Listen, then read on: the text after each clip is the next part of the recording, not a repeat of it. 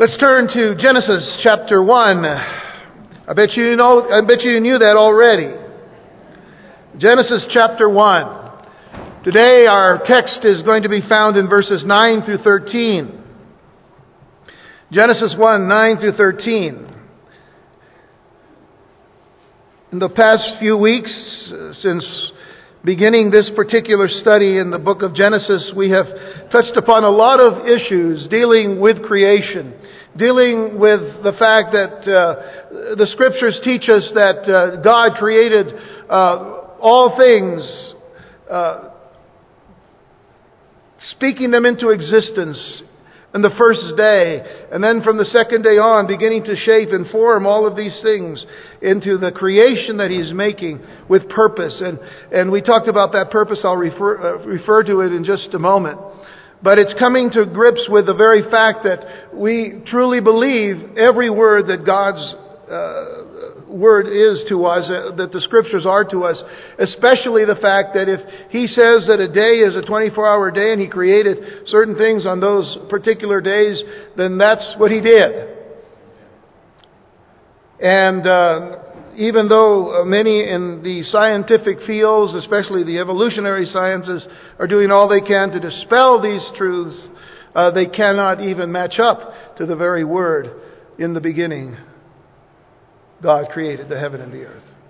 And we'll see that as we continue to go on. There's many things said already before. If you just joined us, you're welcome to order the CDs from the previous studies.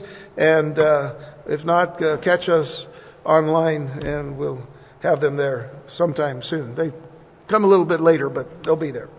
Genesis 1 verse 9 says, "And God said,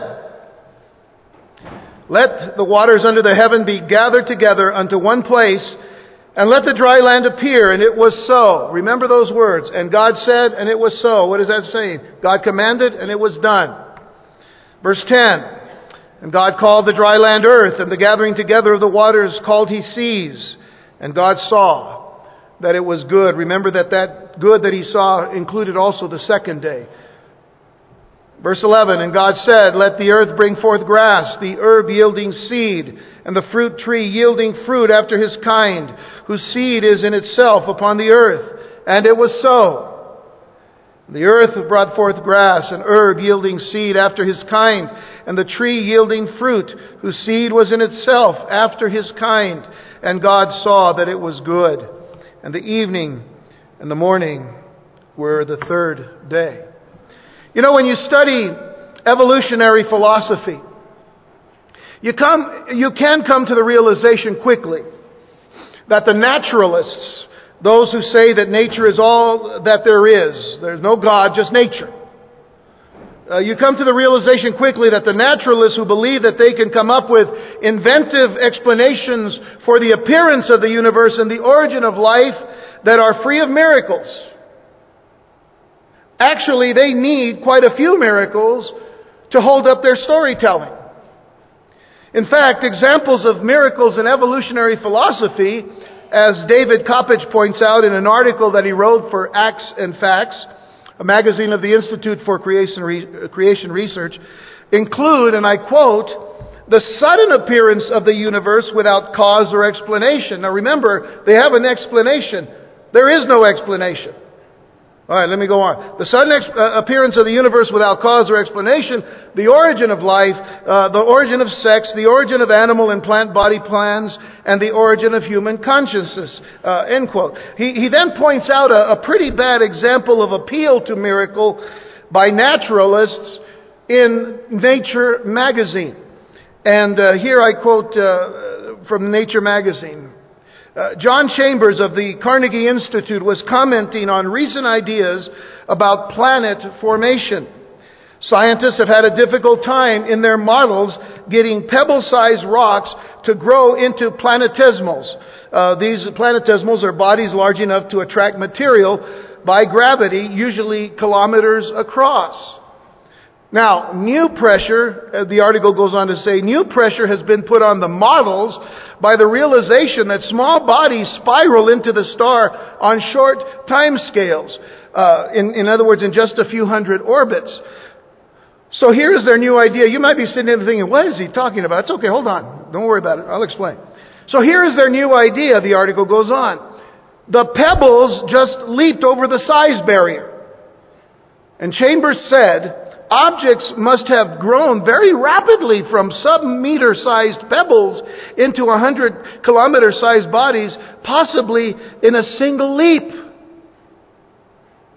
In the same article, he remarked, dust grains coalesced into planetesimals, objects of 1 to 1,000 kilometer in diameter through an unknown process. See, it doesn't matter a whole lot about what I was just telling you in the sense of planetesimals and planet formation. Because you see, when you read about it, when you look into it, they're models. When it talks about models, they don't go into some laboratory and throw some pebble up into something and see if it can spin fast enough to bring gravity into effect, to bring other materials to connect to it. That's how they're thinking. See, they have to come up with some idea of how planets were formed. So this is all theory. And they spend hundreds of millions of dollars, going through all of these theories to do this. Now here's the thing. Their models are computer simulations. And then when it tells us that they have come up with this idea that the small bodies spiral into the star on short time scales, do you know what that short time scale is? 3 to 10 million years. None of us have lived that long. So how will we know that? None of us were there 3 million years ago to know if a star or a planet was created in that way. By the way, scientists have never seen a planet form. So it's all theory still. And by the way, John Chambers, who wrote in this article in the Nature magazine, I read a little about his biography. He's one of the world leaders in the dynamics of terrestrial planet formation. Prior to his Carnegie Institute appointment, he was a research scientist at the Search for Extraterrestrial Intelligence Institute in Mountain View, California. Extraterrestrial intelligence. Somebody else is out there. And this is the guy they're paying this money to. Do you understand where we're going with this? You see, the whole reason for bringing all of this up is that David Koppich, who wrote this article in the Institute for Creation Research magazine, he says, don't miracles involve unknown processes too? Did you hear some of the wording in the quotes? Possibly a single leap. The pebbles just leaped over. And then he says, all of this happened with an unknown process. So David Koppich comments, don't miracles involve unknown processes too? Chambers undoubtedly believes that sufficient natural processes will be found in some future model, but that requires faith. That requires faith. So as we prepare to look at the third day of creation, it would be wise to review what we believe about God and His creation and why we believe His Word about the existence of all things from the beginning. And it's simply this. Because God declares it so. That's it. Because God declares it so. I mean, we have examined many contrasts and distinctions between divine creation and secular humanistic and atheistic evolutionary philosophy, and even the contrast between divine creation and theistic evolution. In other words, those people who say they believe in a God, but they believe that God had to use evolution to create everything because it's a matter of time, you see, that they needed long, long ago in a galaxy far, far away. Remember that from the first meeting? All right? And so we've come to realize that it takes faith to believe any position since no one was there to observe in the beginning.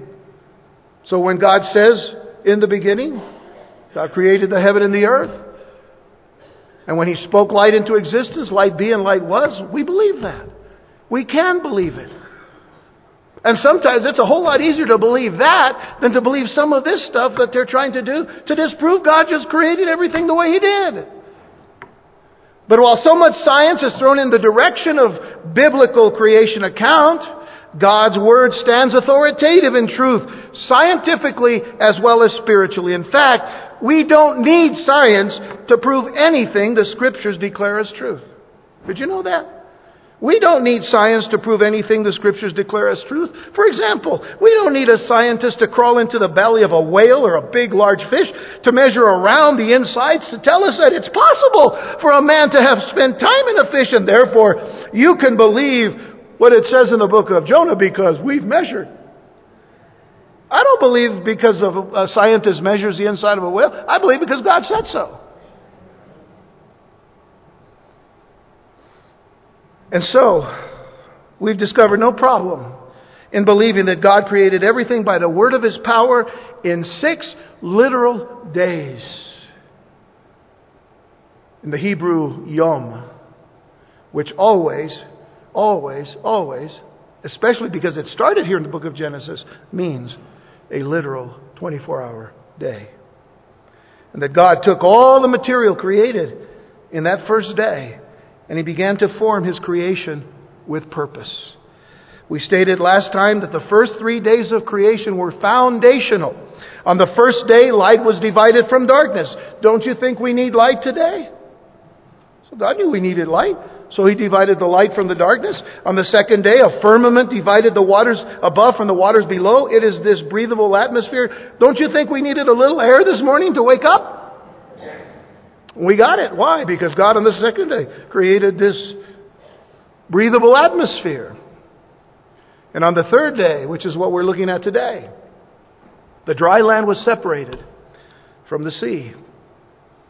And all of this was necessary to make the earth habitable.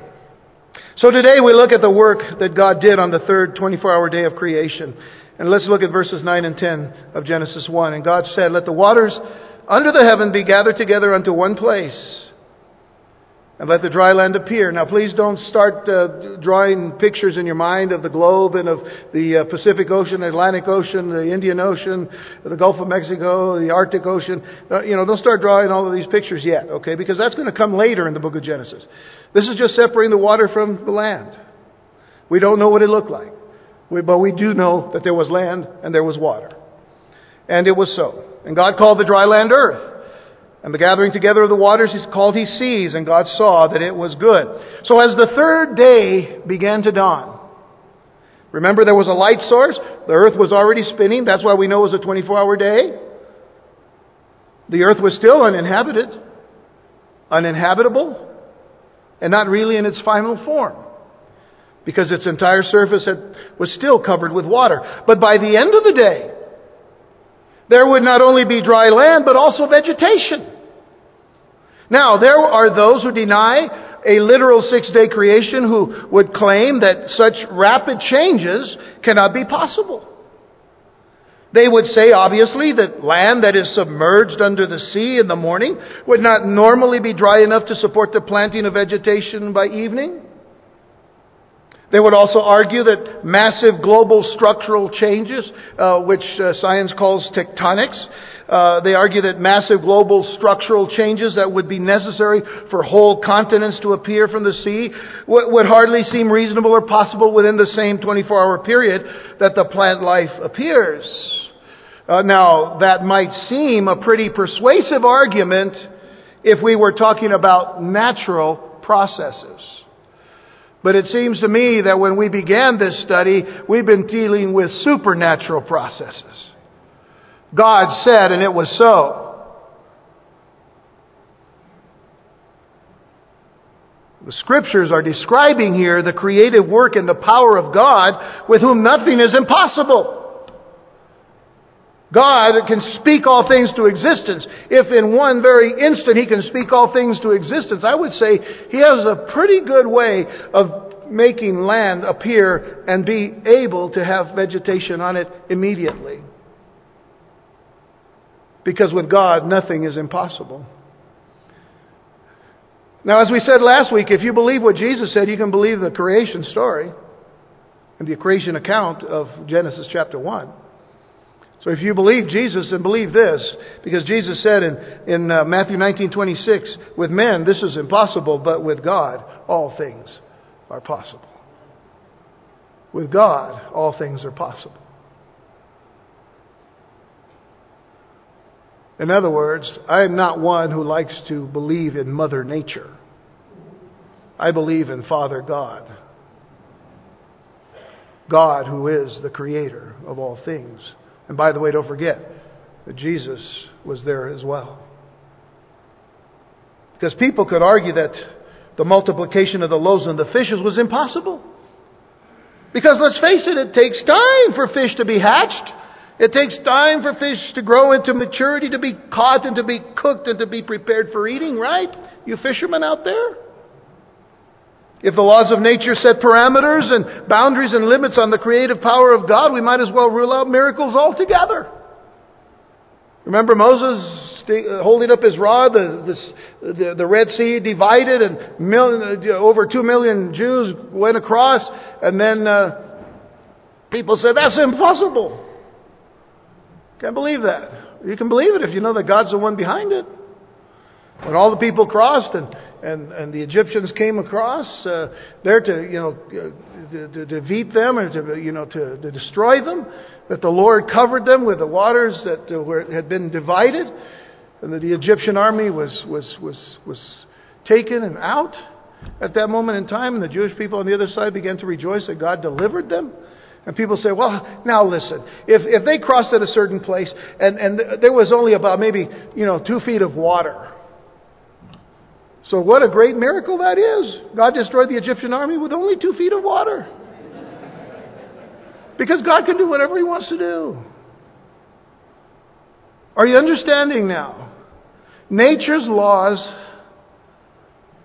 can place no limit on what God can do. Nature's laws can place no limit on what God can do. Genesis 18:14 says, is anything too hard for the Lord? At the time appointed I will return unto thee according to the time of life, and Sarah shall have a son. This is a time when the Lord is telling Abraham, you're going to have a son through Sarah. And Sarah's like, she's old. And she starts laughing. God says, I'll get you. And He did. And Sarah had Isaac. You see, is anything too hard for the Lord? Jeremiah 32:27, behold, I am the Lord, the God of all flesh. Is there anything too hard for me? I believe that nothing is too hard for God. So, it's a matter of faith, isn't it? And even more specifically, when the Lord God did speak, and it was so in reference to the seas being gathered and to the appearance of the dry land, a few scriptures attest to this great work as well. Psalm 18, verse 15. Now, this is primarily a psalm of David, and he's really speaking somewhat of himself in what is going on here. But this is very key to our understanding of what took place on the third day. Psalm 18, verse 15. Then the channels of waters were seen, and the foundations of the world were discovered at thy rebuke, O Lord, at the blast of the breath of thy nostrils, which indicates that even with God making a certain sound or even breathing, that God could bring into place all of the things that He already created. The earth and the seas separated so that you can see the distinction between land and sea. God, by the very breath of His nostrils, even by the very word that He says, can do that. That's how awesome God is. Why do we want to make God in our image? We can't do that. God made us in His image. We need to believe that. He alone is able to do these things. Psalm 104, verses 5 through 8. Who laid the foundations of the earth, that it should not be removed forever? This is speaking directly to the third day. Thou coverest it with the deep as with a garment. The waters stood above the mountains. At thy rebuke they fled. At the voice of thy thunder they hasted away. They go up by the mountains. They go down by the valleys unto the place which thou hast founded them. In other words, everything He did, He shaped Himself. He did it by the word of His power. Proverbs 8:29, we were in Proverbs 8 last week. We were dealing with the wisdom of God that was also present at the creation. And there it says, when He gave to the sea His decree that the water should not pass His commandment, when He appointed the foundations of the earth. And again, He was drawing limits to the sea and to the land. Boundaries, you see. Isaiah 51 verse 15, but I am the Lord thy God that divided the sea, whose waves roared. The Lord of hosts is His name. God is declaring to us His power, His creative power.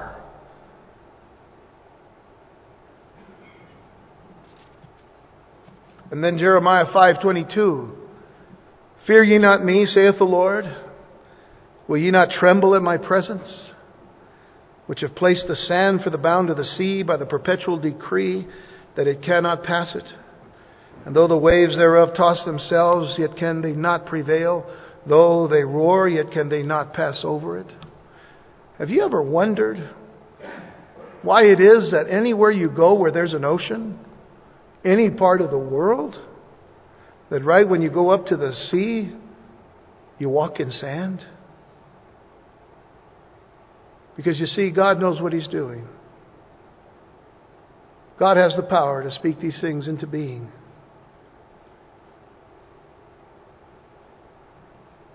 John MacArthur makes this observation. He says, it is nonetheless interesting and ironic that secular physicists trying to explain the origin of the earth on purely scientific principles face a similar dilemma. Scientists who hold to the Big Bang theory, which we've spoken of before, scientists who hold to the Big Bang theory must explain how a universe full of matter appeared out of nowhere in an instant.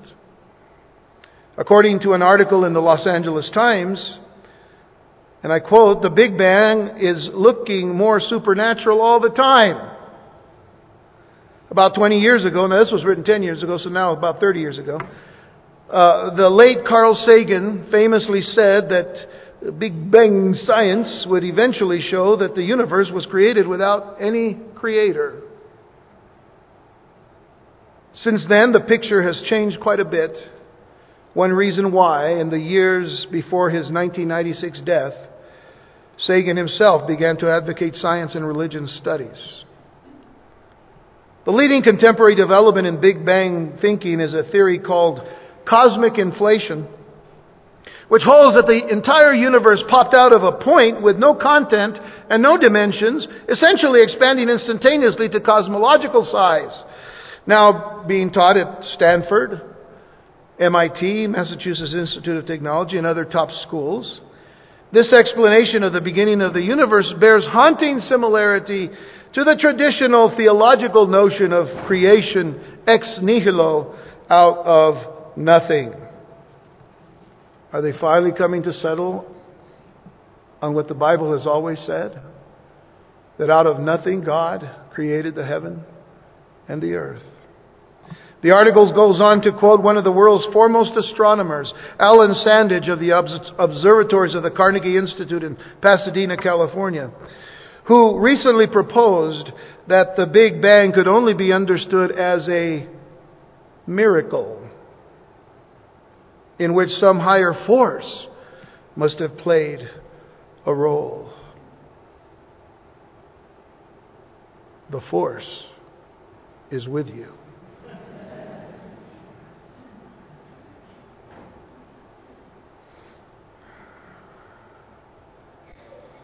Scientists are beating their brains out to find some way to discount the truth of the Bible, simply because they do not want to believe that God created the heaven and earth in 6 literal days. Because if you believe that, then you have to believe everything else that the Bible says. They do not want to believe in sin. They do not want to believe that there is a sin problem. They do not want to be told what to do. Or that if you don't do what God commands, that you may live the rest of eternity separated from God in hell. They want to believe all of that stuff. So they do all they can to just believe something, anything, even if it sounds good. And you know what? We haven't even got the dinosaurs yet. There's a lot to say there too. And so let me ask this question. Is there a creature in any position then? Is there a creature in any position to question the Creator? I want you to consider the words of the Lord to Job, a righteous man. In Job 38 verse 3, God speaks to Job, finally. Job had laid before God many complaints.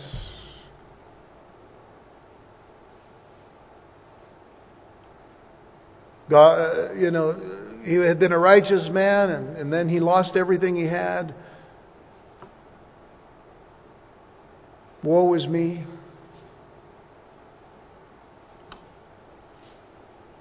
Why, Lord, why? Finally, God breaks his silence. And he says to Job in Job 38, gird up now thy loins. In other words, prepare yourself like a man.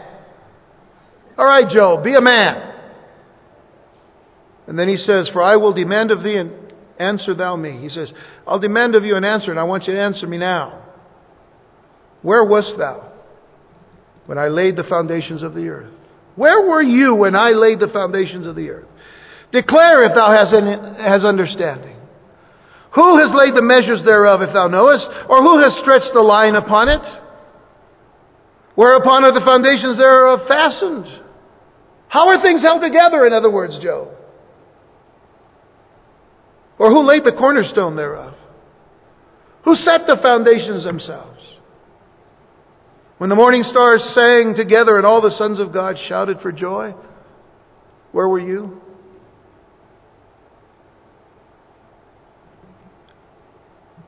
Where were any of us? God is saying, listen, I created the heavens and the earth. I put everything in place. I hold all things together. Paul says Jesus holds all things together.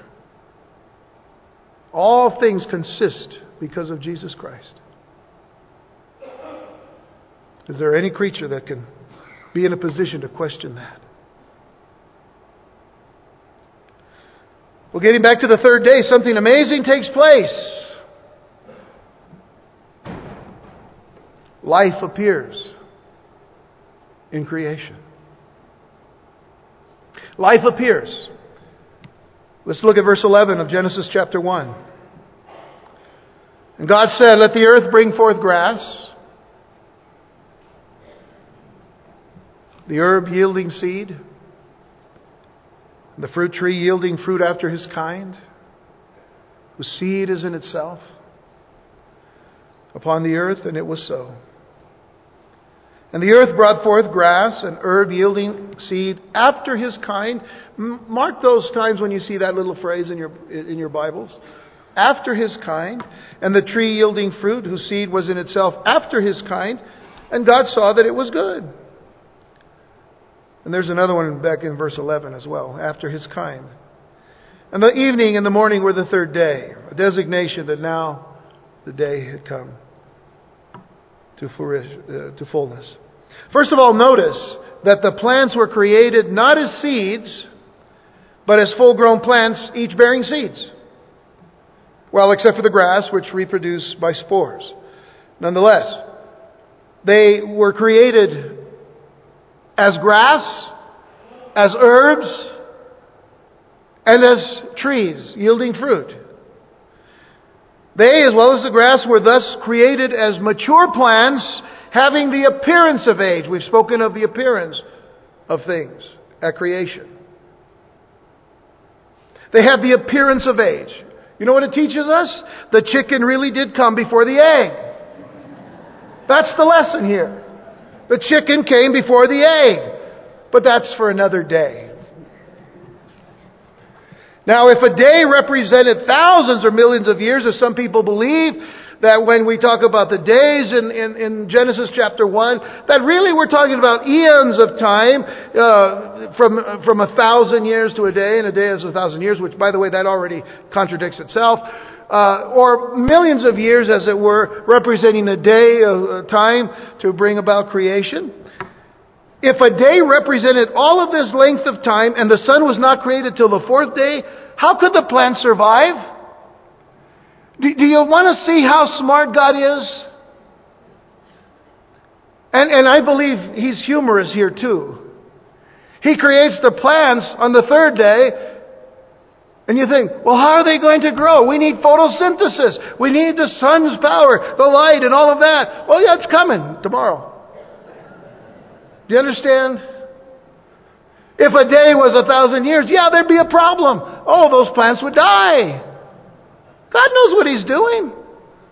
And I love what God tells us here because it's so important. Inside each one of these plants is the ability to reproduce after its own kind. Thus, an apple tree will not produce an orange tree, or an apple tree seed will not produce an orange tree, or a kernel of corn will not produce a redwood tree. And yes, the Bible is not a science book, but as you will see when it speaks about science, it is 100% correct. You see, God had organized certain chemical elements of the matter that He had created into tremendously complex systems. You see, you cannot get someone in the evolutionary scientific community to explain to you how we got all of these complex forms in science. In the nuclear parts of life, you know, the molecules and the atoms. I mean, it just fascinates the whole mind. They just didn't happen. That's why you need billions of years to try to explain it. But God here, bringing together all these complex systems, each with an information system built into it, which specified the reproduction of others like itself. In other words, there is no suggestion here of any kind of evolution. And we'll deal with macroevolution and microevolution later, but the idea is we don't see it here. Variations within one kind is allowed. For example, if you want an apple, and you say, give me an apple, and you go into an apple store, not the computer thing, but you go into a store that sells apples, and you say, may I have an apple, please? They're going to say, well, which kind would you like?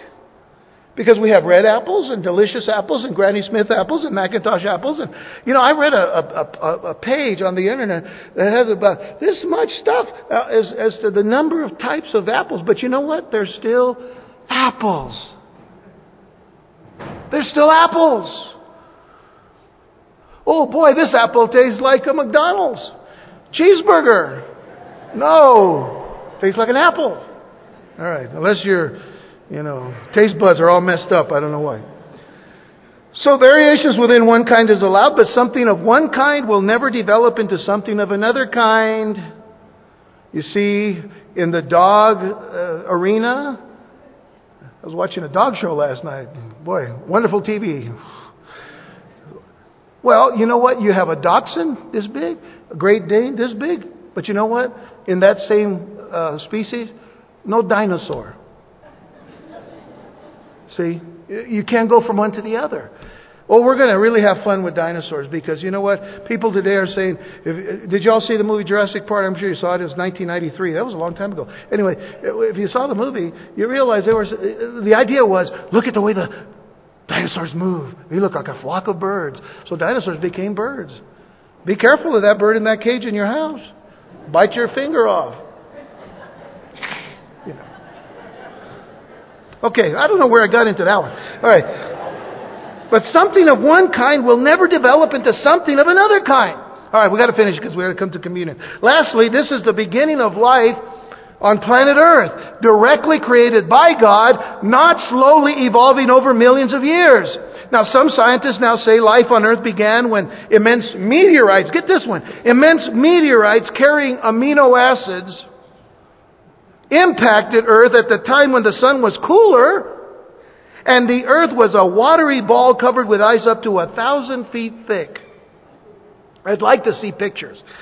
The idea is that a meteor hits the ice, breaks through, and seeds the water underneath with the building blocks of life, which assemble into organic soup. Folks, I'm just using their terminology.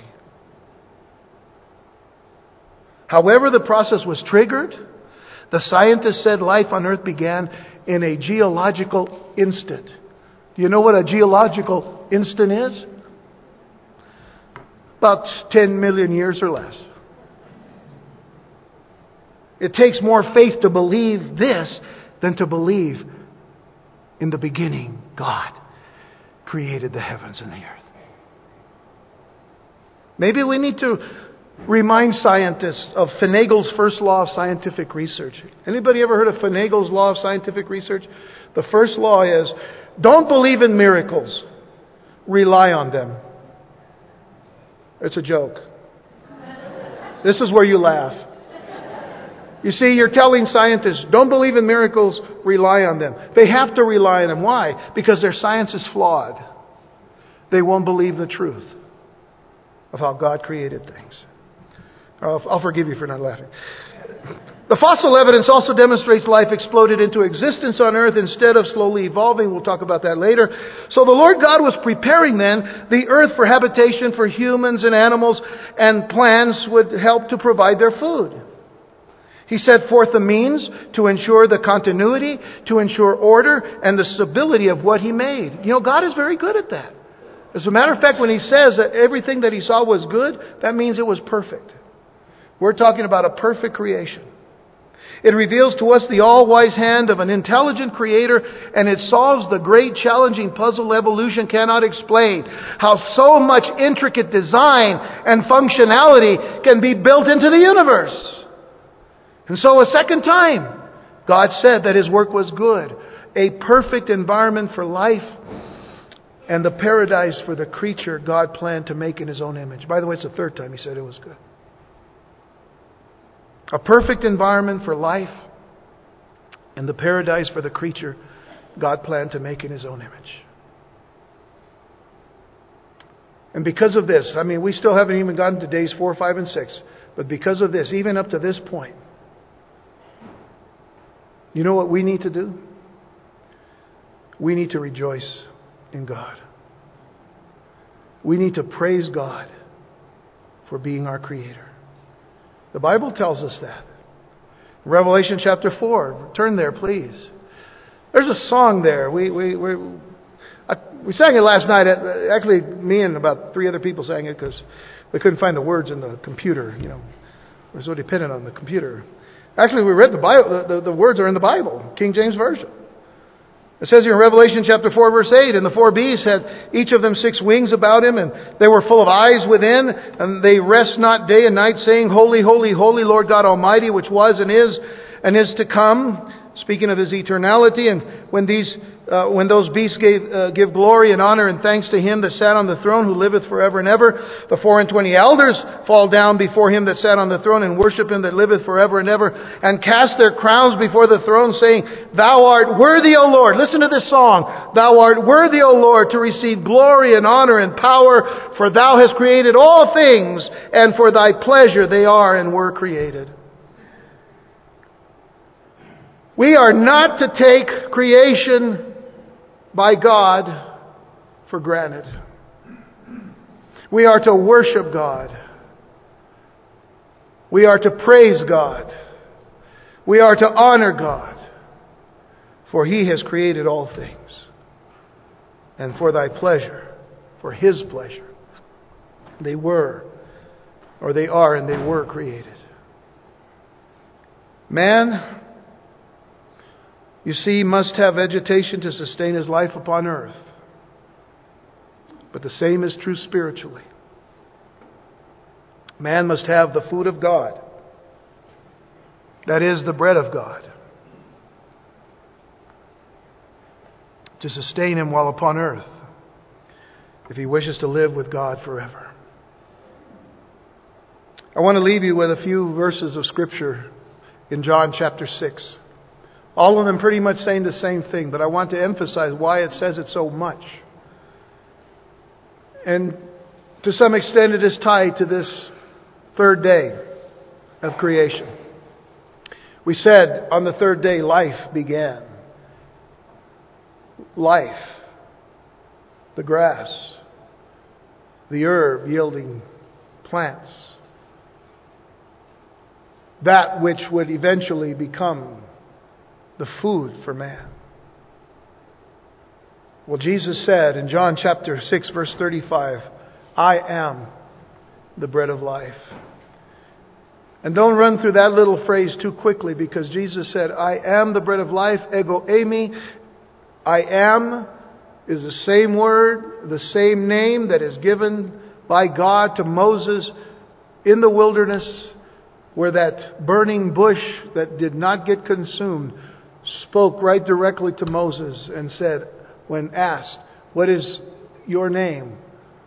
Who should I say? What name of God should I give to Pharaoh?" And he said, "I am that I am." And Jesus said, "I am the bread of life. He that cometh to me shall never hunger, and he that believeth on me shall never thirst." In John 6:47, he said, "Verily, verily, I say unto you, he that believeth on me hath everlasting life." Verse 51, "I am the living bread which came down from heaven.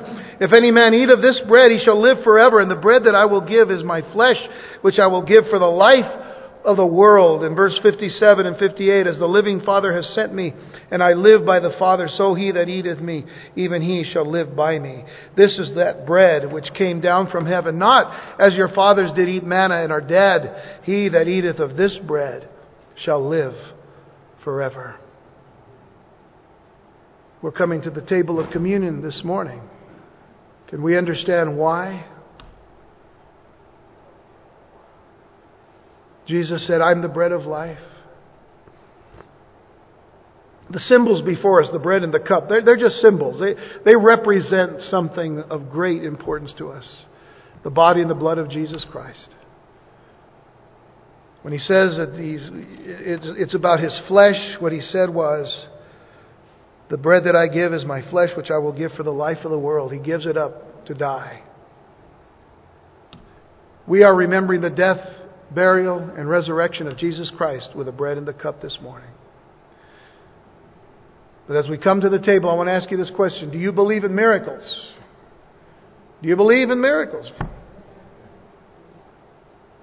I heard that phrase by Al Michaels back in 1980 when the U.S. hockey team played USSR.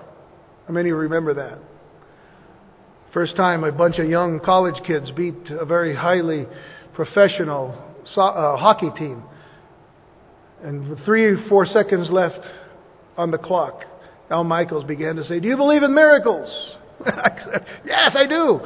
But not because of the hockey teams. I believe in miracles because God, when He said in the beginning, He created all things by the word of His power. I believe that He can still do things for us today. Because God never changes. You should, and you should know the one who has power to speak all things into existence, the one who loves you with an everlasting love. The Jesus who said, "I am the bread of life." Do you know Him? Do you know Him? If you don't know Him, you need to know Him today. Take this bread, take this cup, and get to know the one who died for you and rose again.